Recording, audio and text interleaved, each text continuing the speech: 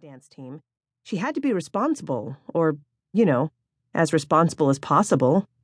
She had put the jade Buddha statues from the living room under her bed, pulled down the wooden Venetian blinds, and then called her mom and dad to make sure they wouldn't be coming home early after another pointless argument with their friends over Sauvignon pairings. All had seemed well, or well enough, on the only vineyard in central Kansas. They wouldn't be home until tomorrow afternoon. Kelsey had also promised her sister she would lock her bedroom door. Michelle didn't want anyone spilling beer on her paintings. But wouldn't that give them more character? Kelsey always joked.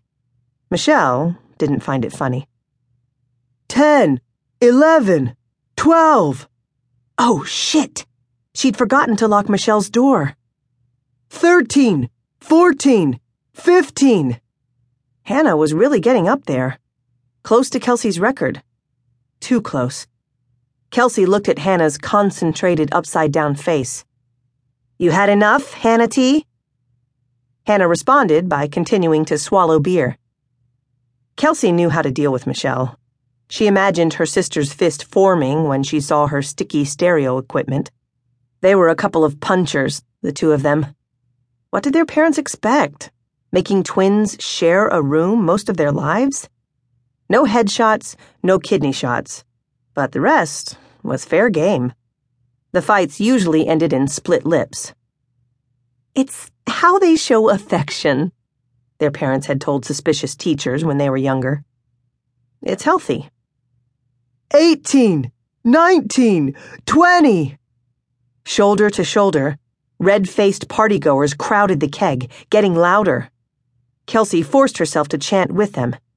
She started to plan her concession speech. And so the time has come. I must pass the keg stand mantle. But right at 23 seconds, the younger girl lifted a finger, the universal Lawrence High keg stand symbol for defeat. Guiding Hannah's skinny legs back down to the floor, Kelsey allowed herself a celebratory swig and a couple of fist pumps. Don't worry, Hannah, Kelsey's co-captain Jillian said. Kel's keg stand record is higher than her ACT score. Shut up, Kelsey said. Nice job, Hannah T. Hannah made an elaborate, tipsy bow and accepted a glass of water Jillian had gotten her from the sink. Ingrid draped a long arm around Kelsey's neck and spoke in the terrible British accent she always adopted when she had been drinking. My dear, I see an extremely attractive college fellow in the corner. I believe he belongs to you. Kelsey searched the dim room. Davis's parted sweep of dark hair was towering above a couple of baseball players and the yearbook editor. She could hear snatches of his baritone. And I was like, give me the hammer. You've obviously never held a hammer in your life. Kelsey maneuvered toward him. Michelle's security emergency could wait. Everyone was down here anyway. Even Michelle's friends, who were standing in the corner, looking like anthropologists studying a youth species from under their asymmetrical haircuts. But no Michelle, nor her boyfriend. Not boyfriend.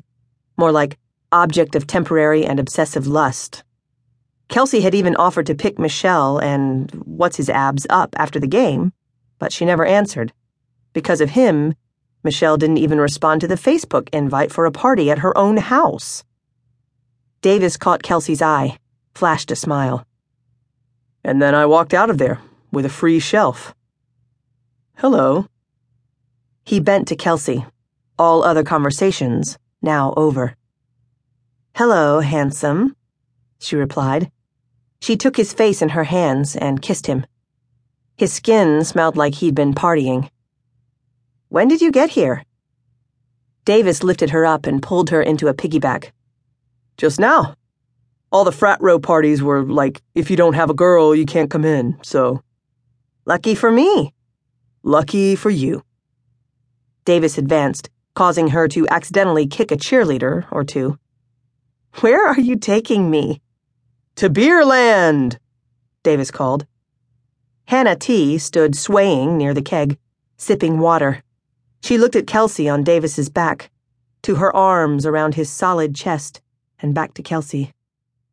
Who is that? Kelsey laughed.